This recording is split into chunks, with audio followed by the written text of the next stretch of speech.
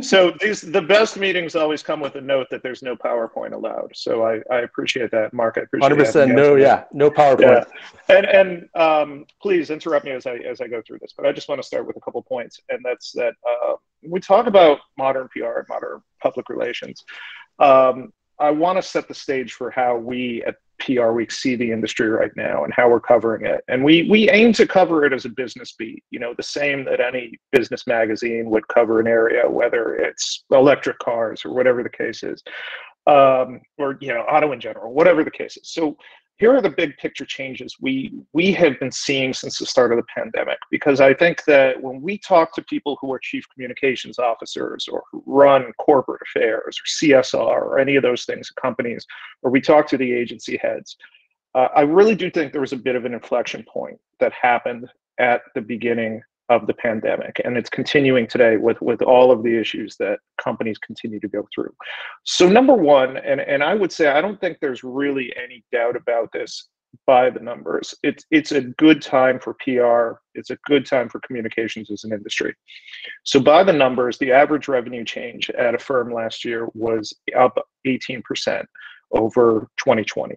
That's according to our agency business reporting issue, which is this big in-depth issue we do every year. A lot of mid-sized and smaller shops were up more than that. And now I know you're thinking, okay, well, that's up on a pandemic year with 2020, but those numbers were also up really significantly on 2019, which was the last pre-pandemic year. The world's biggest PR firm is Edelman. They're on the verge of, and they might have already hit it, depending on when we can get a peek at their fiscal year numbers, the $1 billion annual revenue mark, which is a first for a PR firm, really a milestone for the industry. The second biggest firm in the world is Weber Shandwick, and they're not that far behind them. So within 2 to 3 years, it's very feasible you'll have $2 billion PR agencies, which was something that was unheard of years ago. Anecdotally, through the first half of this year, and really before you started hearing all of this chatter about recession, you really started to hear about client-side budgets being up across the board. And that is to say that companies were investing more in their in-house communications, but also investing more in the agencies that were working with them. So budgets up across the board, and in the amount of people that they were able to hire and to bring on. So all of those are good things.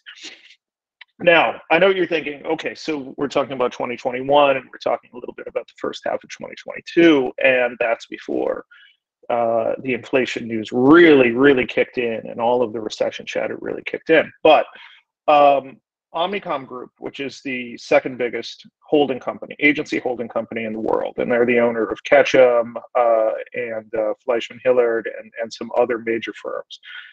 They put out their Q2 numbers yesterday, and there was really optimistic news about the PR firms and their performance in the second quarter, which was a quarter when, you know, the inflation problems were already really taking place, and where other economic issues were really on everybody's mind.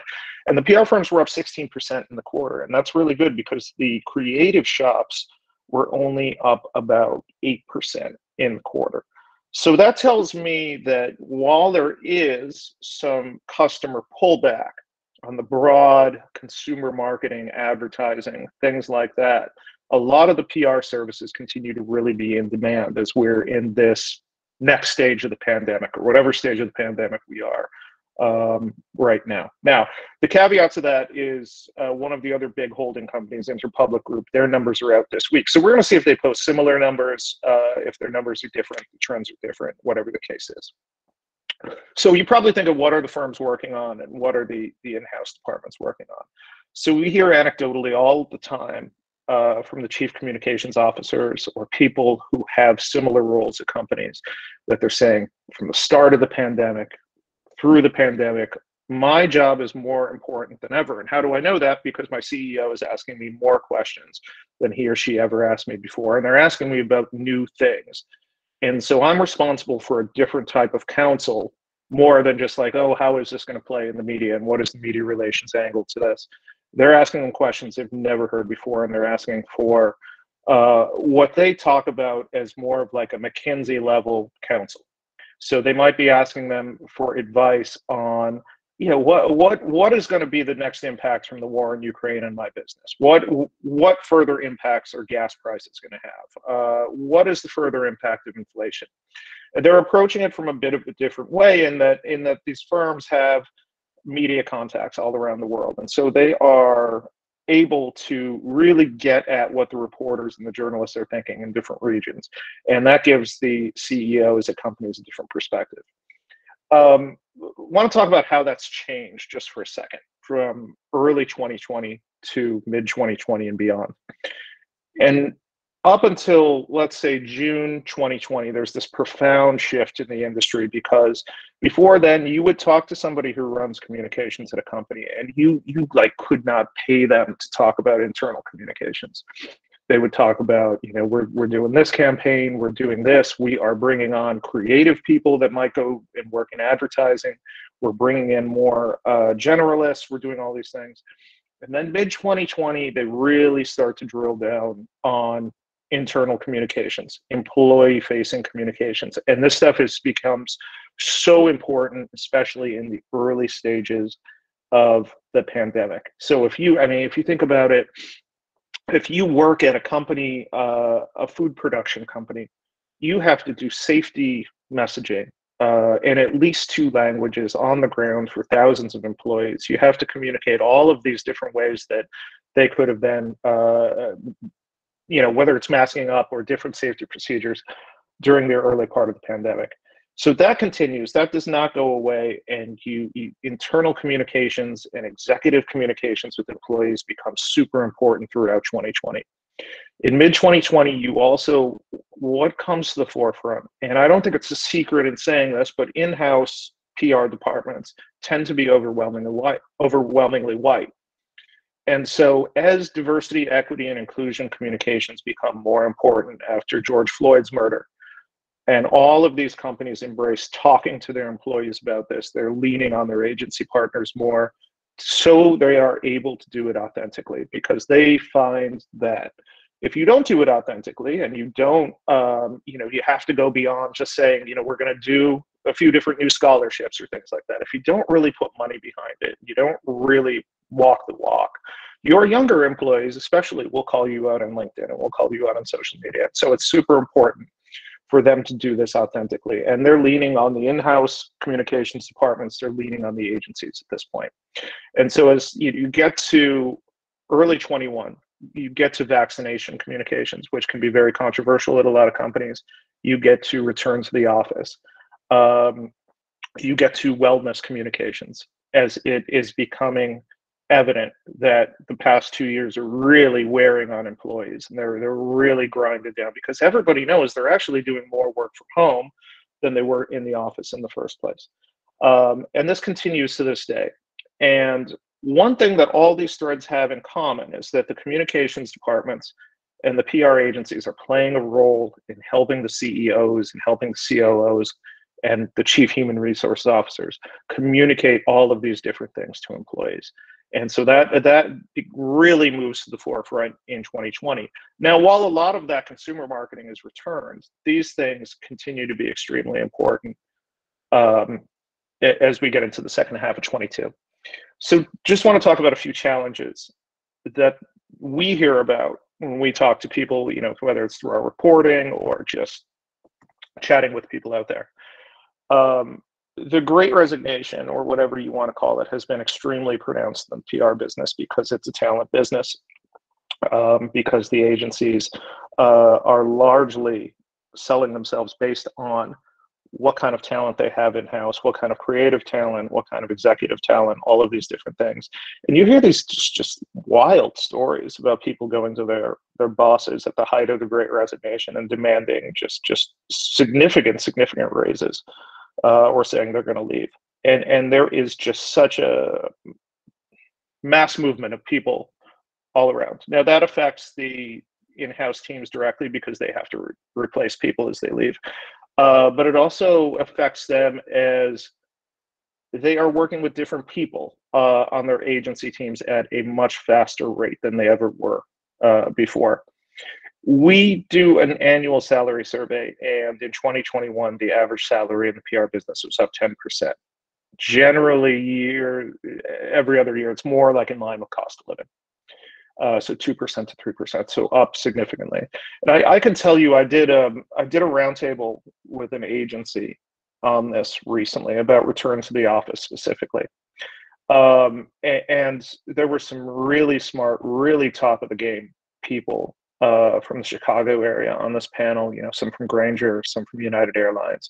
And this is something even the people really at the top of the game are struggling with, is returning to the office and how to do it right. And all of these little challenges that that they didn't see before, and whether and how to incentivize employees to get back to the office, and what are the best ways to do it, and how they should be talking about all of these things. Another thing I would bring up is a major challenge, and this is not new, but it's very pronounced right now because of the Live Tour, is challenging clients and what kind of clients an agency wants to work with. So you might have seen in Politico earlier this week, Edelman has been working with Saudi Arabia trying to refurbish their image. That has not gone over well with everybody, obviously. Oil and gas clients continue to be a challenge, not just for the PR sector, but broader in marketing and creative, and whether they would work with them. And a lot of this even goes to companies like Facebook, companies that have data practices that are not all on the up and up. And a lot of another issue was in early 2021, would you ever hire anybody who worked in the West Wing in the Trump administration? These are all things that agencies especially have to deal with. One thing that we find this comes down to is what type of an agency it is and what their workforce is like. And if their workforce tends to be younger and more liberal, for lack of a better term in this case, so they may be more active in saying we don't want to work with this client. And during the Great Resignation period, that carries a lot of sway. So I would just close the points by saying that the thing that I think everybody should watch is just the divergence of influence. Now, we all know that, news attention has been moving away from the major networks and the major cable networks, and the Times and the Post and the Journal for a number of years. That's not new, but now it's becoming even more and more just fractured. And who has influence with the younger generation, with Gen Z and the generation after that, is going to be really interesting. And I think for a lot of us who cover this space, you really get pause at the spread of disinformation during the pandemic, and the spread of election misinformation, and how quickly these things disseminated in the past few years. And it's really concerning. And you see news about, Facebook is actually taking personnel away from election integrity when they had a lot more people working on it in the last election. And so we're watching to see what are social networks going to do to combat this, because this is a brand safety issue. Brands advertise on social media, and they don't want their logo next to something that has a negative effect. What is TikTok going to be like? This is, what kind of reinforcement is Twitter going to do when whatever happens with Twitter happens over the next couple months? And you see Gen Z turning their more attention towards Discord and other types of social media. And so you see this real intensity picking up in terms of influence moving away from traditional sources. And I'll just leave you with this one last thing, and that's that if you want to really dive into one thing over the next year or two, I think it's TikTok. And there's a few different angles to this. Obviously, there's the regulatory environment in Washington, as this was a huge issue in the Trump administration, less so in the Biden administration, but recently a group of bipartisan senators have sent a letter to regulators asking them to look into whether the Chinese government has access to Americans' TikTok data, their use. Also keep an eye on how young people are turning into the app for news at record numbers. I think if you think back to late February and the opening days of the war in Ukraine, and some of those TikTok videos, you think of the one set to music by management, and there were others, but there are so many young people getting this news from TikTok as their primary news source. Reuters did a poll in which they found that Gen Zers using TikTok as their primary news source is up 5 times since 2020. So that's astronomical.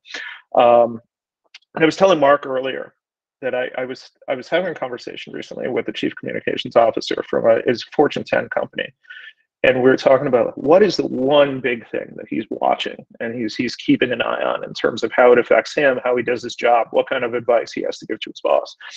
And he said, and it's TikTok related, he said he was paying attention to the Johnny Depp Amber Heard case and how influencers and big names on TikTok, whether they amplified moments from the trial or distorted things that Amber Heard said or did on TikTok that came from the trial. And he said that is one thing that every communications executive should be fully versed on, should have on their mind, because this is a matter of time until it's affecting mainstream brands. It's a matter of time until it's affecting companies. And companies, by and large right now, are not ready for it. It is a fully emerging thing. And so I would say that is the thing to really dive into over the next year or two, and really try to get your arms around, as difficult as that is. So back to you, Mark. That was absolutely fantastic. Yeah, Frank, you're spot on. I mean, it's super interesting. Just in these last 10 minutes, you've mentioned, Ukraine, China, TikTok, social media, oil and gas. I mean, McKinsey, the fact that more communicators at a high level are being asked to know more about the world and more about all these different tools is really revealing. So I'm going to open up to the floor. If you want to ask a question, just raise your hand. But I'll throw it out. We can start with sports. I'm always interested in the Live Tour. And when we did that pod back in February, we were talking about Chelsea and the Premier League, and with the World Cup coming up in Qatar. Just some of your high-level thoughts on kind of sports marketing, communications around that.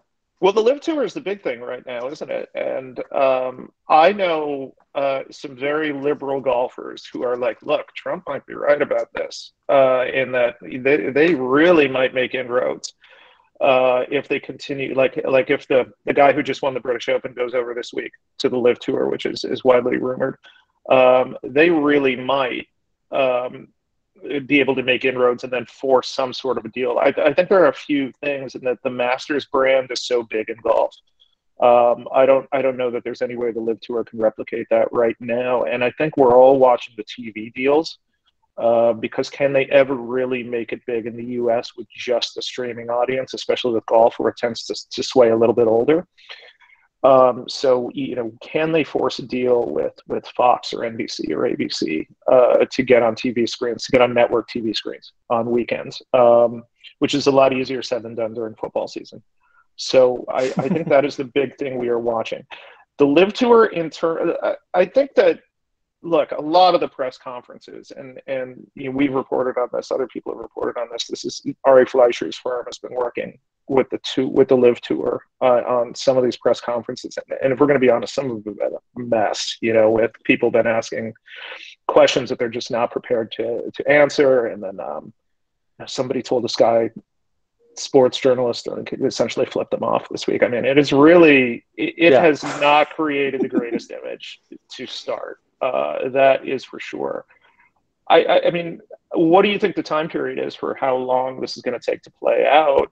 Maybe a year, 2, 3 years. I don't know, but they're not off to a great start image-wise, is what I would say. Hey, Brendan, what's your question? I have a pretty good idea where it might be, but go ahead. So I wanted to ask your opinion on how do we talk to clients about the difference between just influence and visibility? That right now, this influencer culture, young people who a lot of, let's say some don't have jobs other than they create content, they post, and they amass followers, which there's a formula that if you spent all day doing it, you could do it. And that's, what you can do. But how do you say that just because I talk to my followers about it doesn't actually make it influential, and brands don't understand the difference between this as a tactic and a strategy because they assume, well, so-and-so posts about my restaurant. That's got to be, a catch-all moment. Yeah. So what I would say to that, and I have a few thoughts, and there's this one really funny thing happening right now, and that a lot of influencers no longer want to be referred to as influencers. Now they're creators, which is, whatever you want to make of that is what you make of that. So what I would say, and look, one of the knocks on PR as opposed to advertising and marketing is that it's hard to measure, right? We all know that. The question is if you can measure whether people are actually acting on what the influencers are saying, whether that is a local issue or a national issue. And I think if they are acting on it, and there's some evidence that they're acting on it, then I think you're going from visibility to influence. Really pushing the person, like almost the old call to action theory, really like pushing the person towards influence. And then that I think would make the difference between the two of them. Influencers are hard. Like when you talk to agency people, even some of the really best ones are like, look, influencers are still hard. There was this great Digiday article, and this is going back like 7-8 years, in which all across the marketing industries, nobody had any idea how much to pay influencers. They had no idea, and the influencers were taking full advantage and just sort of running up these exorbitant fees, and they were getting no ROI out of it. And it was just this crazy time. My sense is that they have their arms around this much more than they used to, but there's still a lot of questions. This is still an emerging field of how they work with influencers. But I think it comes down to the measurement, and the PR. The PR measurement tools are so much better than they used to be. And I think if you can measure whether people are actually acting on these people's advice, that makes a big difference. Well, and somebody used the phrase to me, influencers qualified as media, which I took exception to, because as someone who's held a press pass for a major network, yeah, and there's standards of ethics, there's standards of conduct, there's standards of editorial judgment. I don't think that posting on Instagram is the same as working at ABC News. I don't either. I don't think you'll ever convince me either. I don't either, and I'm with you on that. I think there's definitely a strategic use for a lot of these folks. I think they're definitely not journalists per se. And there's this whole other debate happening in media right now about the brand you work for versus your brand. And when are journal, a lot of this is Taylor Lorenz driven, but when are you bigger than working for the Washington Post, and things like that, which the traditionalist in me is like, whoa, no. But it's a debate people are having out there right now. Hey, Brian, go ahead.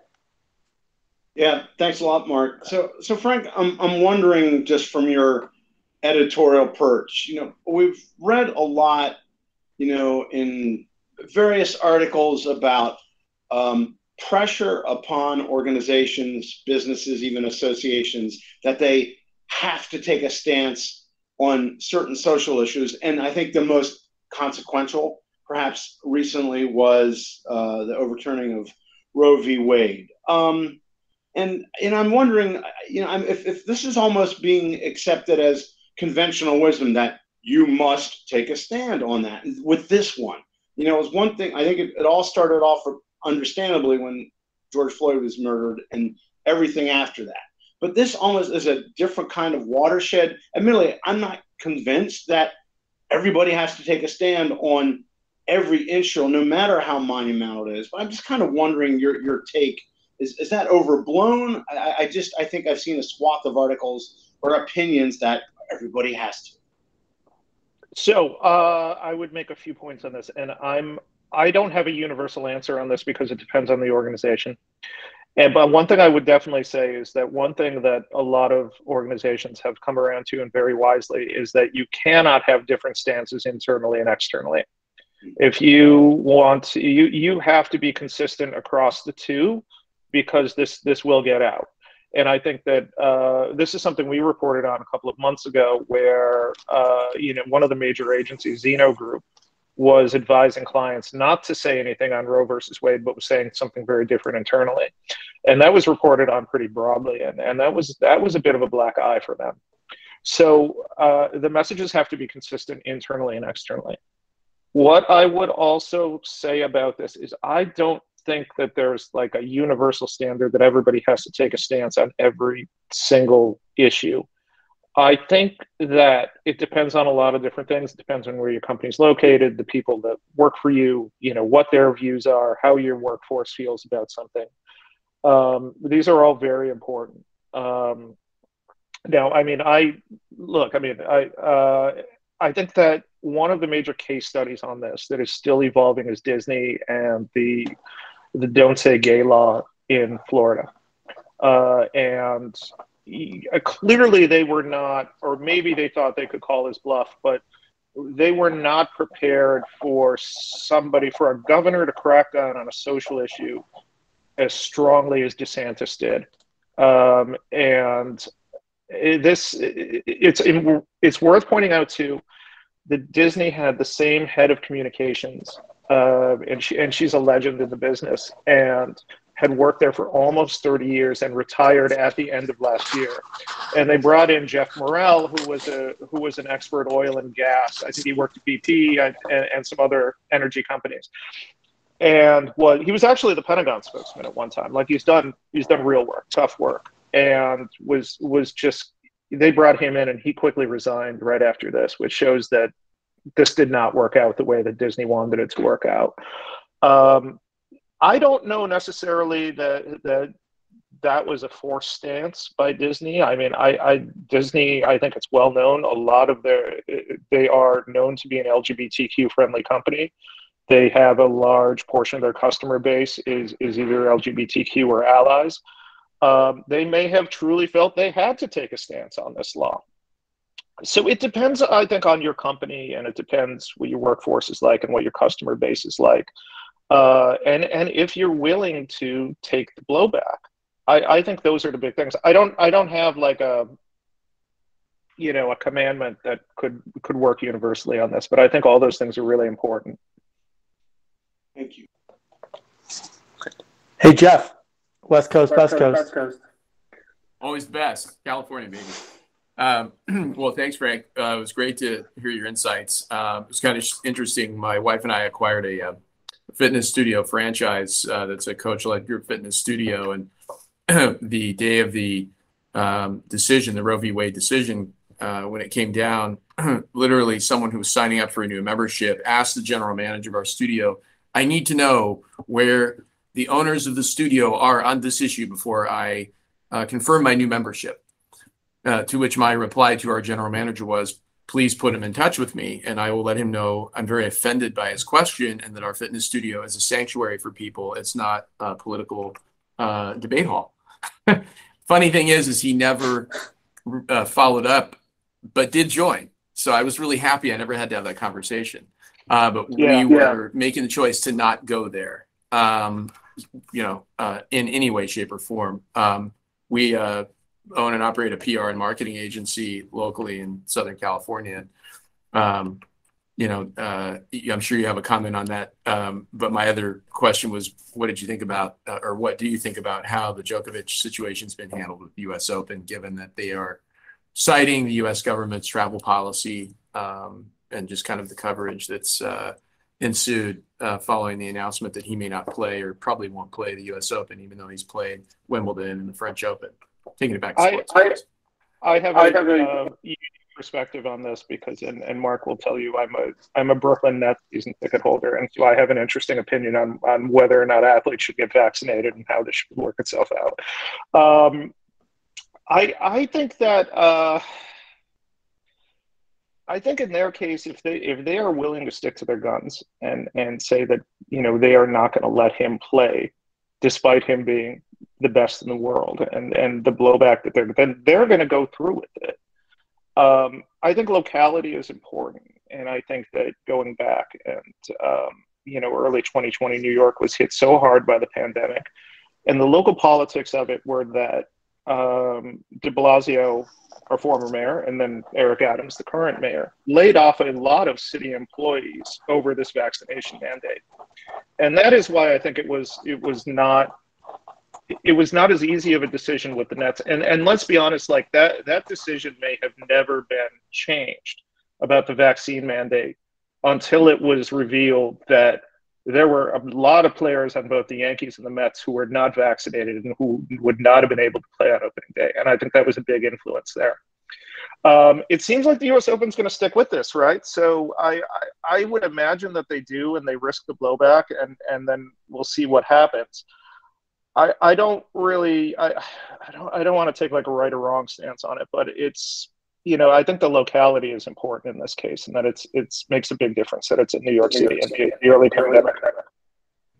Yeah, I really appreciate that. Your point on locality is a really, really salient point. So I appreciate that very much. It's a good thing for all of us to remember. Hey, Frank, I want to ask you a question just from your kind of high level conversations. Thinking back when I was working on the U.S.-China stuff, daily, just engaging with Chinese diplomats, like a lot of times they would let in Western companies because they wanted the Western companies were the only companies that could execute or advance Chinese society, right? Like they wanted the competition, or they would put more pressure on Western businesses because they had the wherewithal, the talent to execute stuff. And there's such a dip now in our trust in institutions, government, media. Are Americans just relying more on business to kind of solve all kinds of problems? And are you seeing like corporate executives not wanting to take that on, or recognizing that they are being asked to do more? I think there is recognition, absolutely, that people are more reliant on their employers than they ever were before. And Jeff, maybe that fits in with what you're saying about wanting to know where the general manager of a fitness chain stands on things, but they are more reliant on employers than they ever have been before.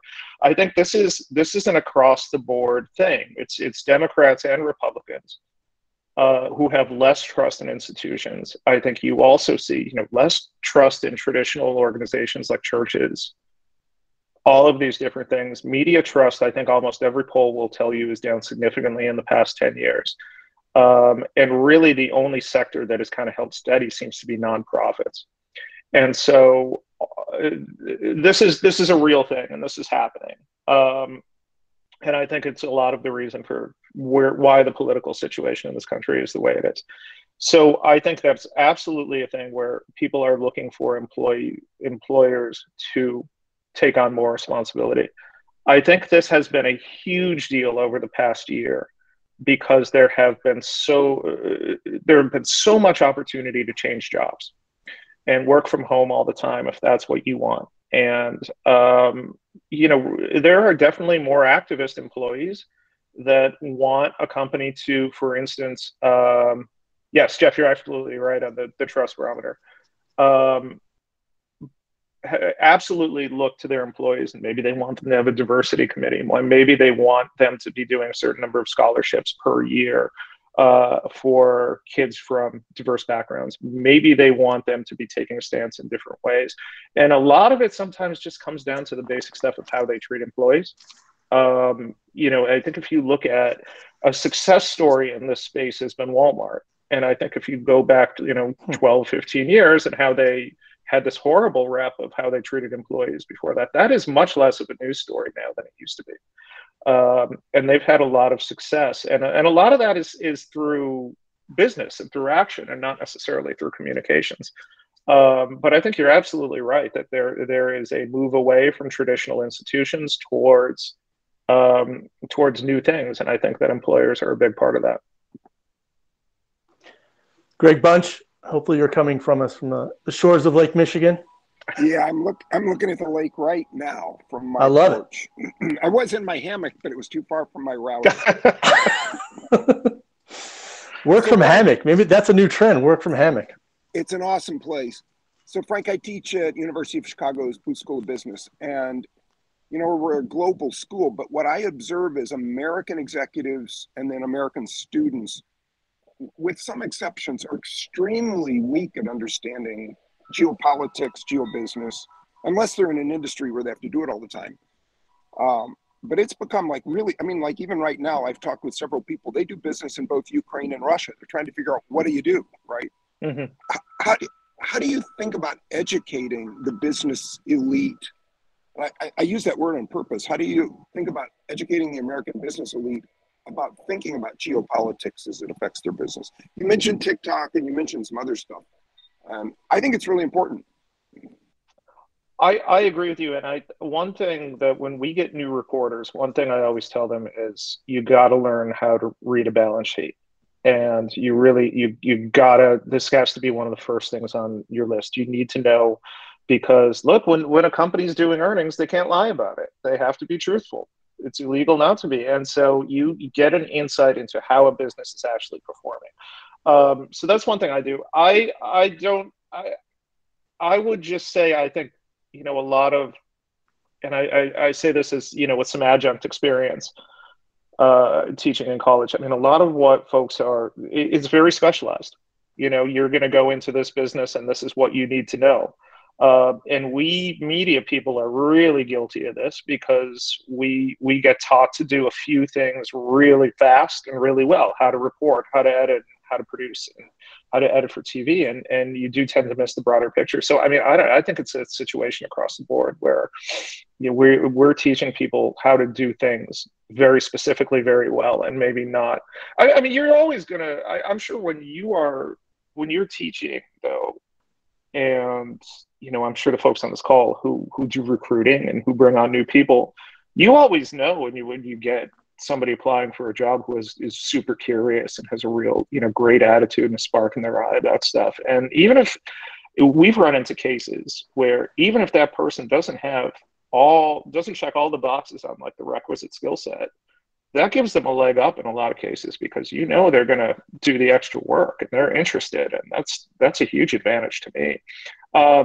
So I don't know. I wish I could fix what you're asking. I think a lot of the education is just very, very specific, and that's from my experience, and I think from my experience teaching too. All right, we're coming up on 40 minutes after the hour. Does anybody have one last question? Mark, I have one. Oh no, here we go. Trouble.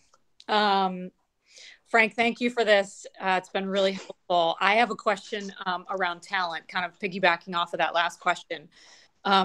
With the changing role of the CCO, as you were talking about, I've been in both of those seats as in-house CCO and then also on the agency side.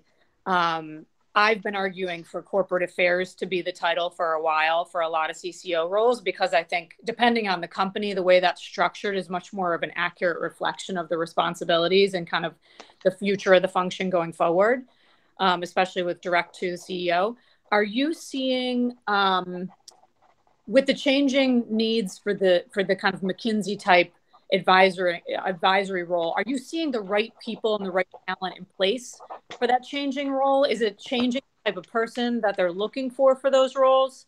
I'm just kind of curious what you're seeing, since you talk to so many CCOs and probably the CEOs as well, as what they're looking for. Are you seeing a shift or a change in the types of people they're recruiting for those roles? I will give you what I think is a clever non-answer, in that I think they want, in a lot of cases, people with a lot of experience in the areas that there is. So when there's uncertainty, the thing they always tell us is when there's uncertainty, even if the person doesn't know the answer, if you've been through a few foxholes with them before, you're more likely to get a good answer out of them.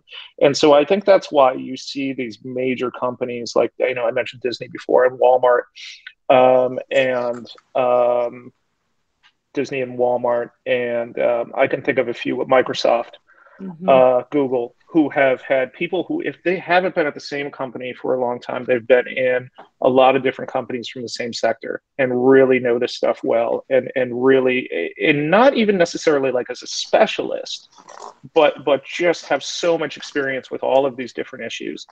So to really answer your question, I think that the title matters less to me, and to me, the measure of importance of where the top communications person at a company is who they report to.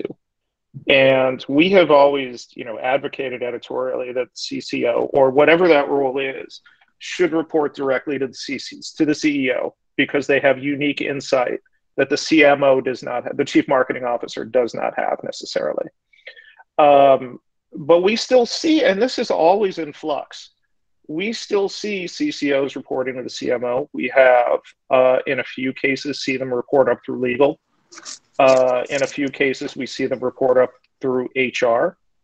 But I think by and large, we are still seeing people in the top communications role who have a wealth of experience in communications and who have worked their way up on the in-house side.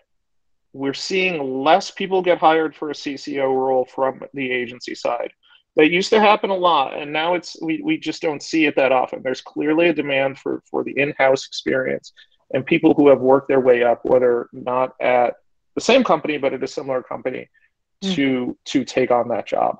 But like I said, the thing we always look for is who do they report to. We have to, whenever we do a story about a top level communications hire, we always have to have it. I always tell a reporter, you always have to have it who they report to, because that really shows where communications ranks at a company.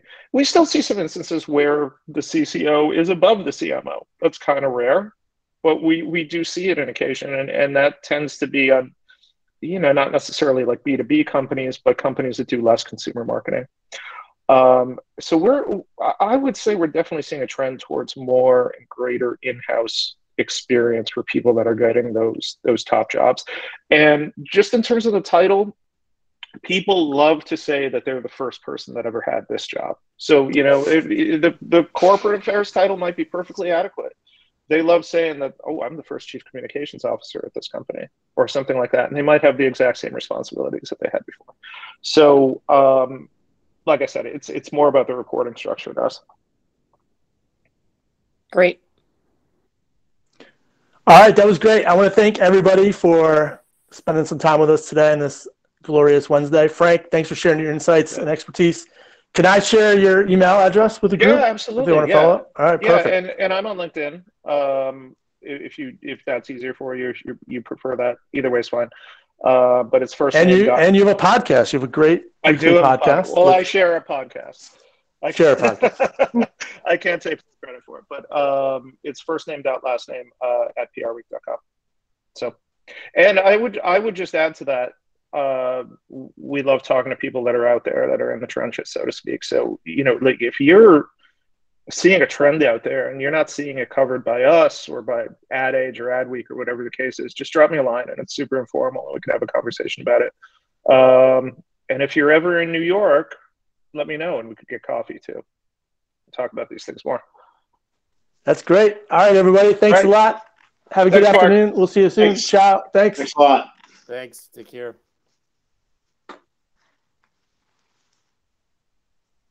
Hey, Frank, thanks a lot, man. All right, all good? What you want? That was great, man. Yeah, absolutely fantastic. Awesome. Thanks for making the time. No problem, man. Take care. Ciao. See you soon. Bye.